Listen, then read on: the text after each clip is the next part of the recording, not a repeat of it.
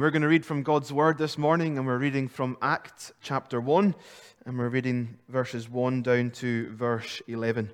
That's Acts chapter 1, reading from verses 1 down to verse 11, and we're looking this morning at the Ascension. So let's read God's Word together. In the first book, O Theophilus, I have dealt with all that Jesus began to do and teach, until the day when he was taken up, after he had given commands through the Holy Spirit to the apostles whom he had chosen. He presented himself alive to them after his suffering by many proofs, appearing to them during 40 days and speaking about the kingdom of God. And while staying with them, he ordered them not to depart from Jerusalem, but to wait for the promise of the Father, which he said, "You heard from me, for John baptized with water, but you will be baptized with the Holy Spirit not many days from now." So when they had come together, they asked him, "Lord, will you at this time restore the kingdom to Israel?" He said to them, "It is not for you to know times or seasons that the Father has fixed by his own authority, but you will receive power when the Holy Spirit has come upon you. And you will be my witnesses in Jerusalem and in all Judea and Samaria and to the end of the earth." And when he had said these things and they were looking on, he was lifted up, and a cloud took him out of their sight. And while they were gazing into heaven as he went, behold, two men stood by them in white robes and said, "Men of Galilee, why do you stand looking into heaven? This Jesus who was taken up from you into heaven will come in the same way as you saw him go into heaven." Amen. Amen. Like I said this morning, we're going to be looking at the Ascension. I wonder if you have ever heard a sermon on the Ascension. I was trying to rack my brains to see if I have ever sat in a church service under the preaching of God's Word and heard a sermon on the Ascension, and I don't think I ever really have. And I want us this morning to remember and to hear the importance of the Ascension and actually look at what happens in Christ's Ascension. But before we get to that, let's work our way through the verses that we've read together this morning. And in the first verse, in verse 1, we see Luke, he's writing, he said in the first book, O Theophilus, I have dealt with all that Jesus began to do and teach. And effectively what we have in verse 1 here is Luke just giving a summary of his gospel account, of Luke's gospel, which we find in the New Testament. He gives this summary. He basically says, I have dealt with all that Jesus began to do and teach. I wish in some church meetings, and maybe you wish that some of us here could summarize as good as Luke does, rather than rehashing everything that he's already told us. He just goes straight to it. I've already told you all that Jesus began to teach and to do. And I think that one of the words that Luke uses here is really fascinating. All that Jesus began to do and teach. He doesn't say all that Jesus did or all that Jesus accomplished, but he says all that Jesus began to do. Why does Luke use the word began? And it is a really important word, because what we see in this word is the reason for the rest of the New Testament, I would say. Because Christ's kingdom is still advancing. Because Christ is still at work through the power of the Holy Spirit and through his people, his bride, his church. We see that one of the terms that's used is to be his witnesses to basically everyone.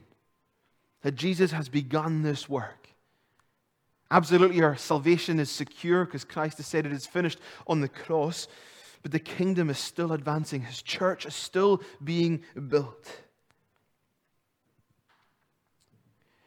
And then he says, began to do and teach until the day when he was taken up. And effectively, halfway through verse 2, we basically have, I would say, the end of the summary of what Luke has already said.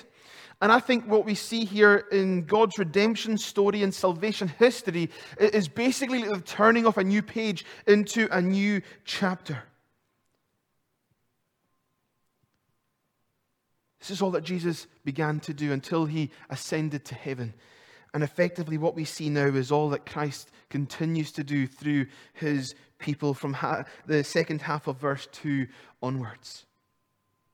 Let's look very briefly at Luke chapter 24, verses 45 to 49. And the words are going to appear on the screen before you, so don't worry if you don't need to try and find it in your Bible. The words are going to appear right before you right now. Luke chapter 24, verses 45 to 49.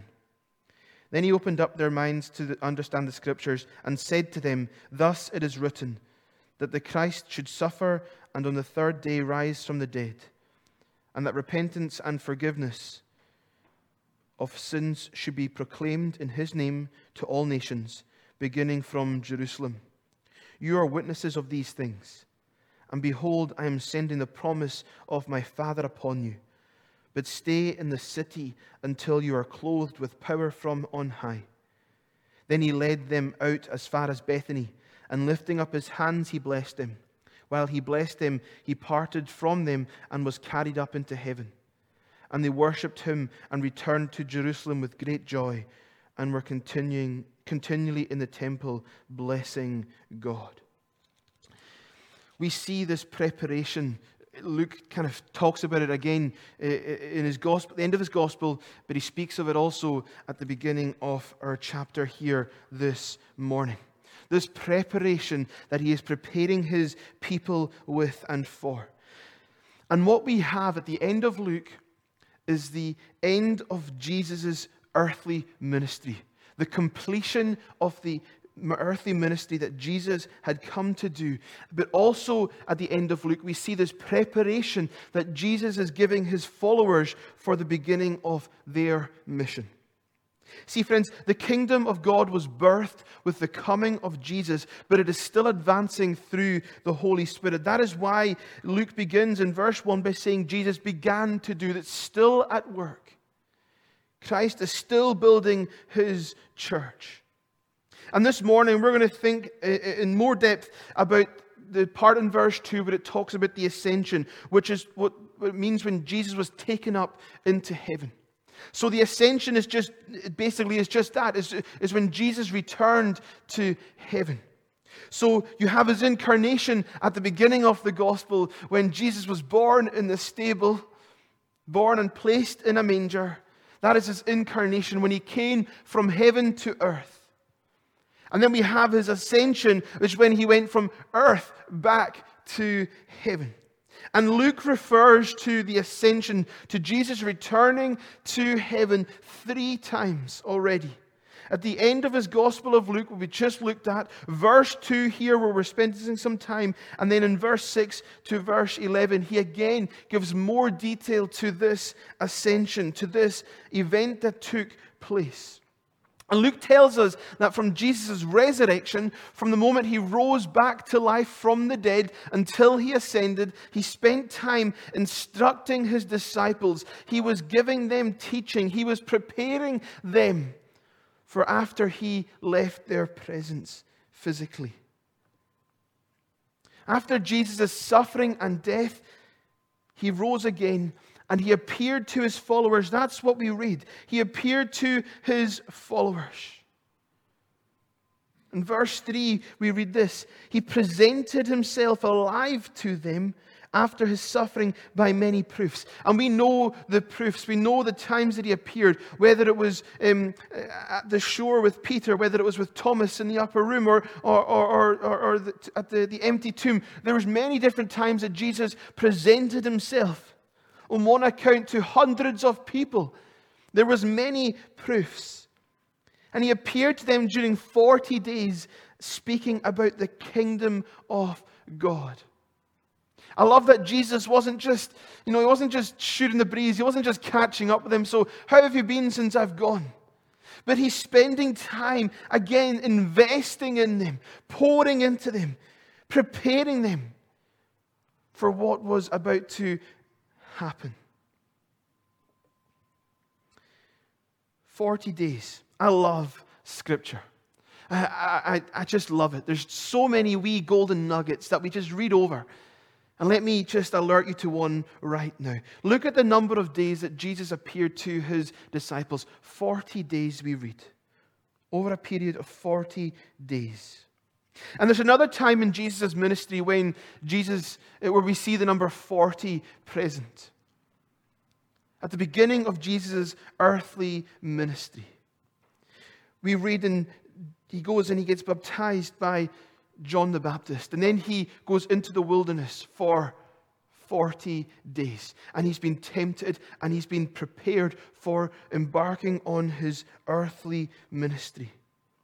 And then at the end of the 40 days, what do we read in Luke's Gospel? Chapter 2 says this, and Jesus returned. That's from the wilderness. That's from the 40-day period. Jesus returned in the power of the Spirit. Isn't it amazing that Jesus spent 40 days in the wilderness being tempted and suffering in many different ways? And then he returns in the power of the Holy Spirit. And then we see, even with his people, Jesus gives them a 40-day preparation period. But he doesn't send them out into the wilderness. He doesn't send them out into hardships or even to be tempted and tested by the devil. They get to spend time with their risen Savior as Jesus prepares them for their earthly mission. Then what happens at the end of that 40-day period? The Holy Spirit is poured out at the day of Pentecost. Isn't Scripture just amazing? And this is exactly what Jesus tells them to wait for. He says, wait. He orders them not to depart from Jerusalem, but to wait for the promise of the Father, which he said. And he talks about John baptizing with water, but you'll be baptized by the Holy Spirit not many days from now. He tells them to wait to receive what he had in store for them. And this is one of the lessons that we need to learn as the church, friends. That there is blessing in obedience. There is blessing in obedience. That isn't the same as saying that we get rewarded for good behavior. That's not what I'm saying.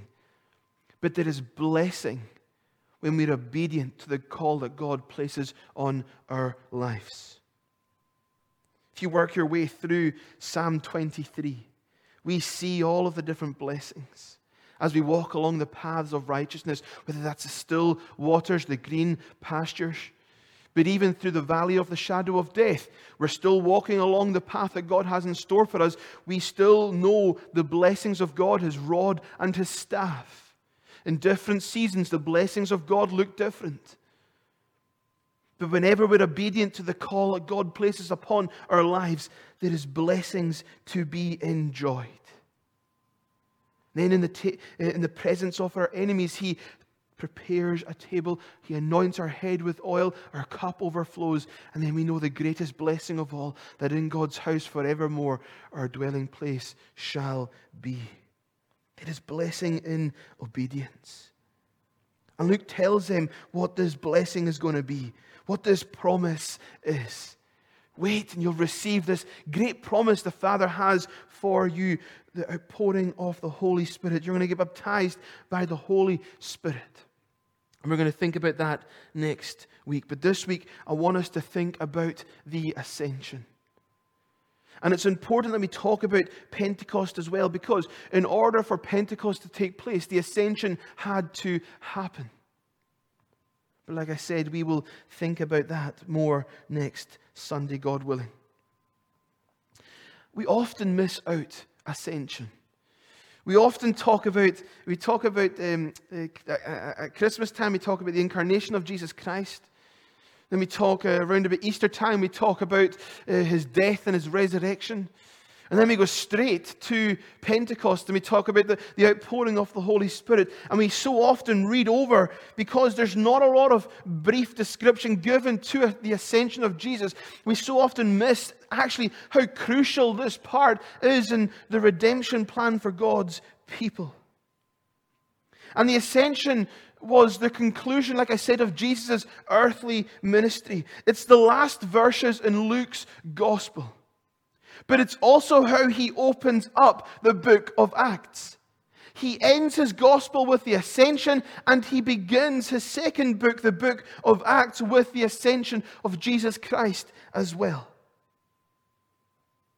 You see, the ascension of Jesus sees the earthly ministry of Jesus being completed. And it also marks the beginning and the mission of God's church here on earth. It is a crucial part in the story. We see in Ephesians as well, where it talks about how God has given his church apostles, prophets, evangelists, shepherds, and teachers. But actually, just before it says that, the ascension is included there as well. Because when Christ ascended, we know that he didn't leave us by ourselves, but he poured out the Holy Spirit. And Luke tells us in verse 6, this question that the followers, the disciples, that they ask Jesus, Lord, will you at this time restore the kingdom to Israel? Will you restore the kingdom to Israel? I think so often we're very hard on the disciples. We're very hard on the followers of Jesus in the Gospels. And I think we need to give them a wee bit of grace. That actually they were just asking things as they were experiencing things. They have just seen their Savior, their teacher, their friend die. He's risen back to life 3 days later. They've spent 40 days with him where he has been preparing them and teaching them about the kingdom of God. And now they ask a question about, Lord, is now the time to restore the kingdom to Israel? And Jesus, he actually rejects their question, doesn't he? He rejects their question because their question is around the issue of timing. He said to them, it's not for you to know times or seasons. That's up to the Father. That's up to the Father.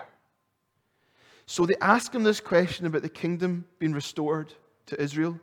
Jesus rejects their question because of the issue of speculation of timing.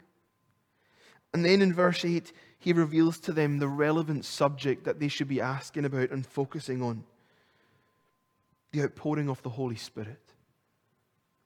And even within the ascension, we see the thought and the importance of Pentecost already begin to be explained and flow out from it. And effectively what Jesus is saying here to his disciples is,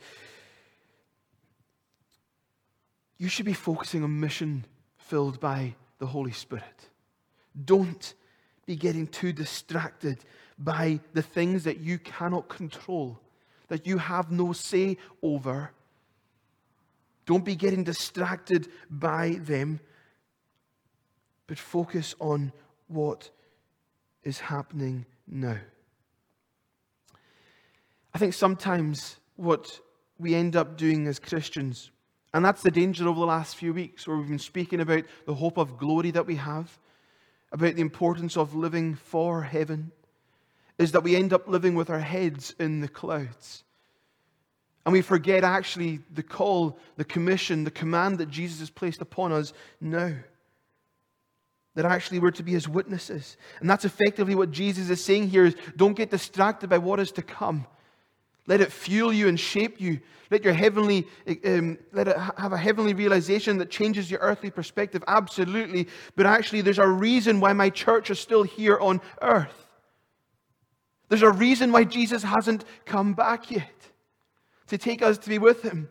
What is that reason? Because he's still calling us to be his witnesses in Jerusalem, Judea, Samaria, and to the end of the earth. He's still calling his church to be his representation, his ambassadors, being filled by his Holy Spirit and proclaiming and displaying his gospel. They ask him, is now the time for the kingdom to be restored? And we see the limitation that they place upon God and what God intended to do. What they ask here is, are you now going to restore the kingdom to us, to Israel? And in this question, we see the Jewish hope that was present in their day, in their time, where they expected and longed for God to come and to liberate them from Roman oppression. That's why so many people in the Gospels were disappointed with Jesus, because he didn't come to do what they expected him to do. They had this kind of worldly, nationalistic understanding that the Messiah was going to come and liberate them as a people. But actually we see that there was so much more in the promise of the Messiah, wasn't there? And there's nothing new under the sun, friends. People are still being disappointed by Jesus. Why? Not because Jesus isn't good, but because their expectation he often does not meet. It's like the rich young ruler, isn't it? He came to Jesus and went away sad. Not because the gospel of Jesus isn't good. It's great news. Because he came with this expectation that he was going to hear what he wanted to hear. And often that's not how it works. God often places his finger upon something in our lives that needs to change, needs to be different. So many people fall out with church because church doesn't scratch their itch. They don't sing the hymns they want in the way that they want. They don't hear the preaching they want in the way they want. They don't get the lights or the colors of the chairs the way they want. Let you into a little secret that will save you a lot of frustration and time. Church isn't about me, nor is it about you. It is about the glory of God and God's purposes being fulfilled. Like I said, they were still thinking in terms of nationalistic liberation. But what we see in the New Testament is that it's not just for the Jews. It's not just that the kingdom has been restored to Israel, but Jesus came also for the Gentiles. It's about spiritual allegiance to Christ, to any who turn to him in faith and repentance.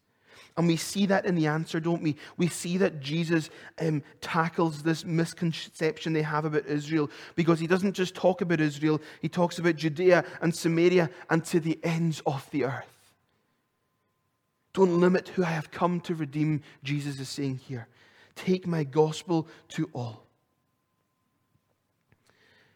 And then verse 9 happens, the ascension. It just comes and it just goes. And there's not a lot of information that we read about the ascension, but that doesn't mean that it isn't important.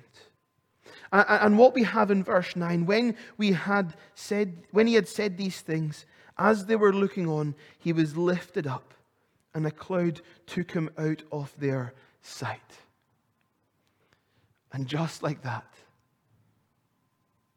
just as he was born in a stable manger in Bethlehem, so too from before the eyes of his followers, Jesus returns to where he came from. What we have here, if you could picture it, maybe you're a visual person.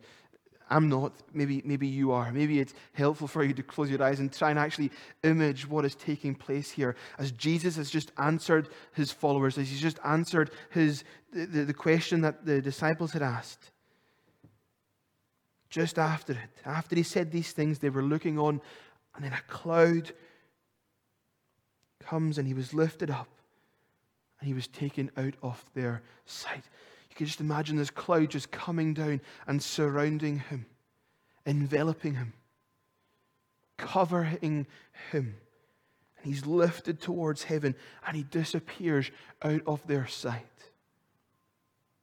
And this wasn't just a dream that Luke was having. This wasn't just something that he's speaking about metaphorically. This is a real life event that he is recording. Look at how he describes it. 4 times in verses 9 and 10, he gives credit to the verb about witnessing. He talks about seeing and sight and gazing and gaze. He uses that kind of verb about what you witness with your own eyes 4 times in the space of 2 verses.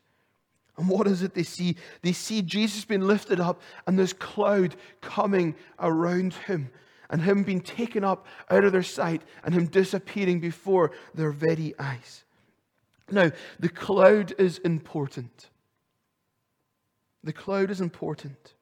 And if you know your Gospels well, maybe Luke chapter 9 is coming to mind right now, where we read about the transfiguration of Jesus, where Jesus the disciples, the followers, catch a glimpse of Jesus' glory, and Moses and I think it's Elijah appear before them as well. And then this cloud comes, and they're amazed by what they've just seen. And I love that maybe the transfiguration, although Jesus was showing them a glimpse of his glory, that actually in his mercy and grace, maybe he knew their downfalls and the problems and issues that his followers had. And he loved them so much that he was preparing them for what they were about to witness here in the ascension.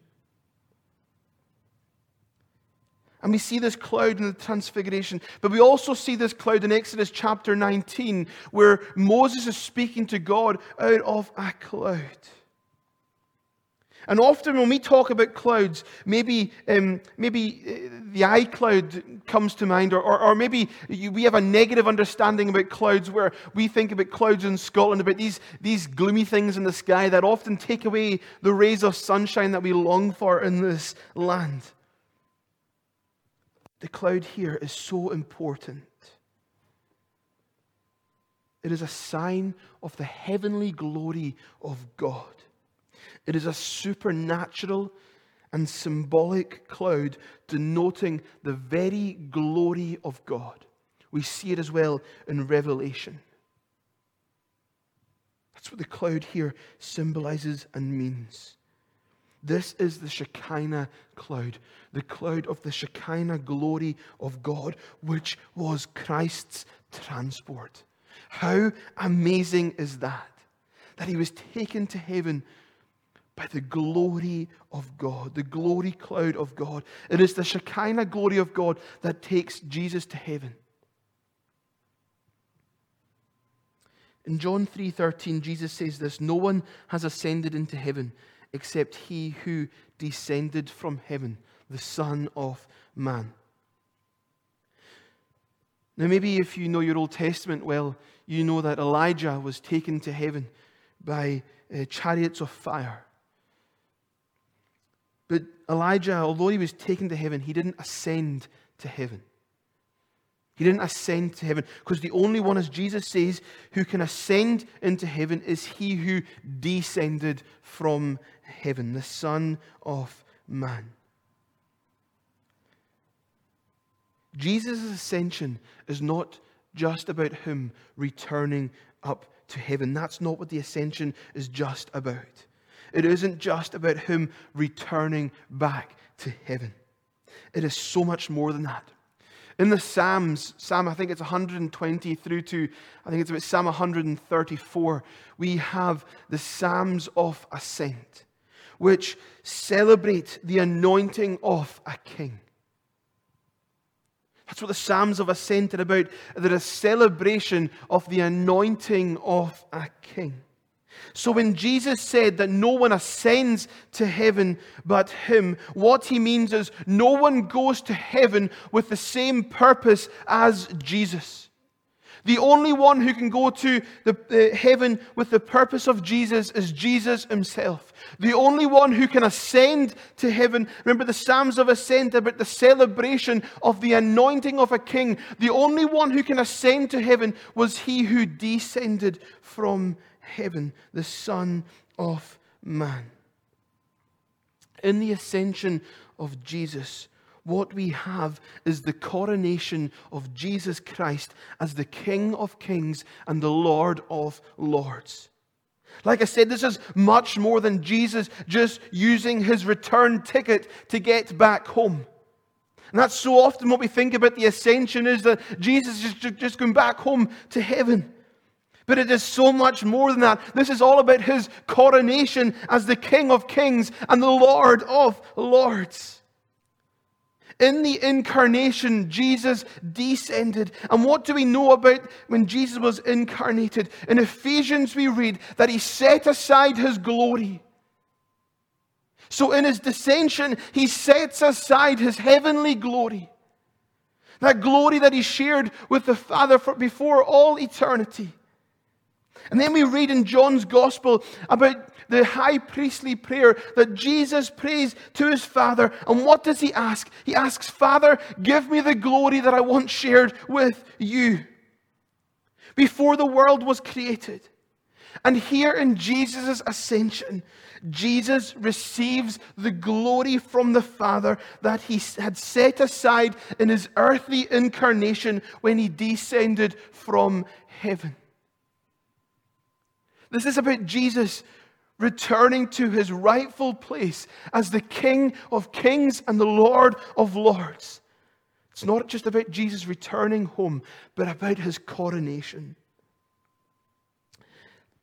Let me read for you some verses from Daniel chapter 7. Verses 9 to 14, and they're going to appear on your screen before you. As I looked, thrones were placed, and the Ancient of Days took his seat. His clothing was white as snow, and the hair of his head like pure wool. His throne was fiery flames. Its wheels were burning fire. A stream of fire issued and came out from before him.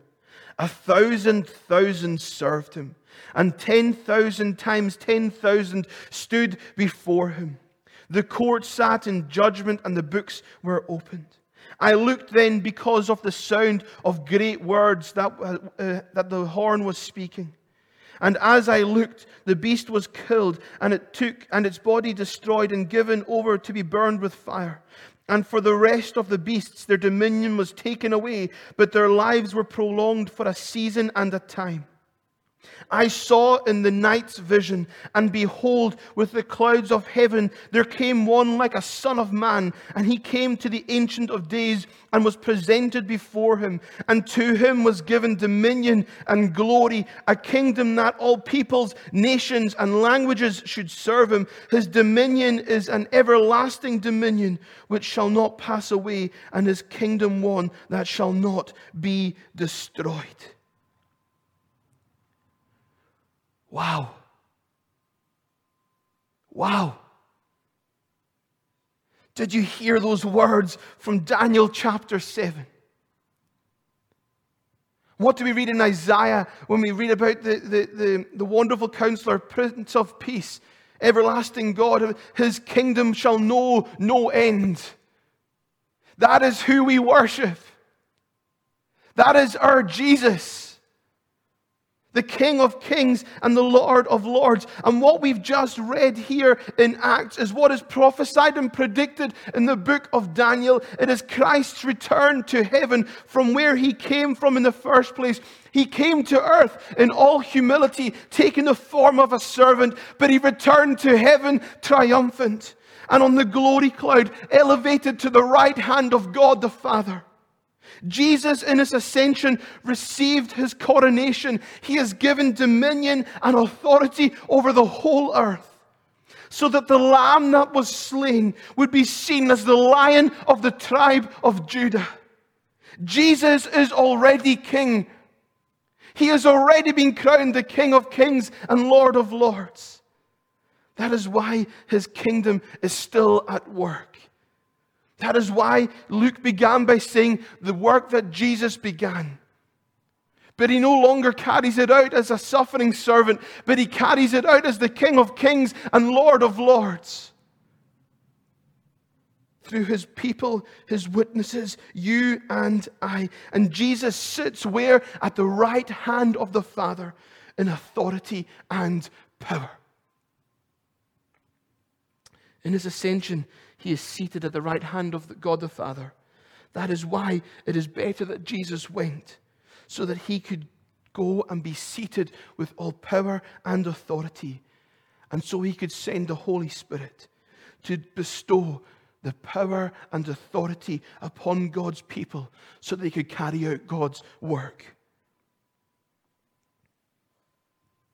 Wow. It's not just about Jesus using his return ticket home, but it's so he could go and receive the reward he was due. He is the King of Kings and Lord of Lords, and that is who we worship. And one day, every tongue will confess. Every knee will bow. Why? Because Christ Jesus is Lord. And even though we walk through the valley of the shadow of death, we still know the rod and the staff and his comfort of the King of Kings, the Good Shepherd who laid down his life for his people. And then Luke quickly brings our attention back to earth, because there's a mission to do. When he had said these things, they were looking on. He was lifted up, and a cloud took him out of their sight. And while they were gazing into heaven, verse 10, he went, behold, 2 men stood by them in white robes, and said, Men of Galilee, why do you stand looking into heaven? This Jesus who was taken up from you into heaven will come in the same way as you saw him go into heaven. Is it any wonder why they were gazing? Could you imagine? After everything that they had just seen. Could you imagine? And what we have here is 2 angels appear to them. And we know that from their appearance, their white robes. It's the same description that's used at the empty tomb. They're gazing intently into the sky, wondering, where's Jesus gone? Wondering, is he going to come back? Is he going to reappear? What now? And in their gentle rebuke, the angels remind them of what they had to do. Jesus was taken up from you, and the same way he will return. In their refute, their attention is brought back to earth. Remember, Jesus had just called it to them to that moments ago. Don't be concerned with things that you're not sure about and that you don't have any control over. But wait. Wait for the Holy Spirit. Be my witnesses. Friends, that's our calling. That's what Jesus has asked us to do. He's gone. He ascended to heaven. He's the King of Kings and Lord of Lords. One day he will return.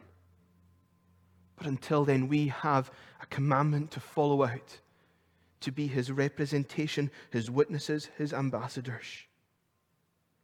Are we doing that? Are we really living out the command that Jesus has placed on his people, or are we playing church? See, friends, our King is seated in all glory at the right hand of God the Father. He was the Lamb who was slain, but he is also the Lion of the tribe of Judah, the Ancient of Days. And just in this is the last thing I'm going to say. In the end of Luke's Gospel, they don't leave sad. In the Transfiguration, they ask, can we just stay here? But they don't leave sad. What do? The very last verses in Luke's Gospel, they worshipped him and returned to Jerusalem with great joy, and were continually in the temple blessing God. Is it any wonder after what they had just witnessed? He is the Lion of the tribe of Judah, the Lamb who was slain, the Ancient of Days, And as Daniel says, to him was given dominion and glory and a kingdom that all peoples, nations, and languages should serve him. His dominion is an everlasting dominion which shall not pass away, and his kingdom one that shall not be destroyed. Friends, that is our King.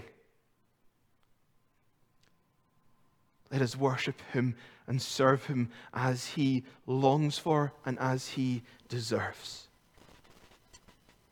Amen.